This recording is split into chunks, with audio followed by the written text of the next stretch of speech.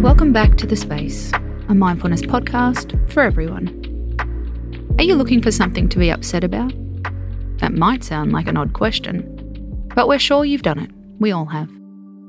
You wake up feeling anxious, so you pick a fight with your partner. You feel worried at work, so you fixate on your health or your body. Is your headache something more?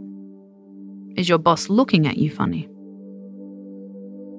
We're going to suggest you're looking for an anchor for your anxiety. The truth is, we're quite comfortable when we have something to complain about.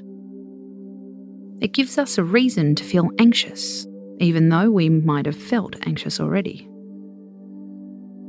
What we don't like is free-floating anxiety, the anxiety we can feel without an obvious cause. So we seek out a problem and anchor all of our anxiety onto it. What if you didn't? Instead of anchoring your anxiety to a reason, what if you just sat with it? Breathe in, breathe out. Trust that it'll pass.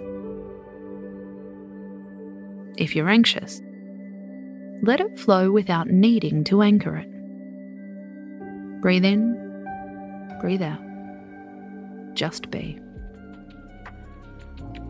Tonight we'll share a meditation to help you through the process. You don't have to find something to be upset about. Space out.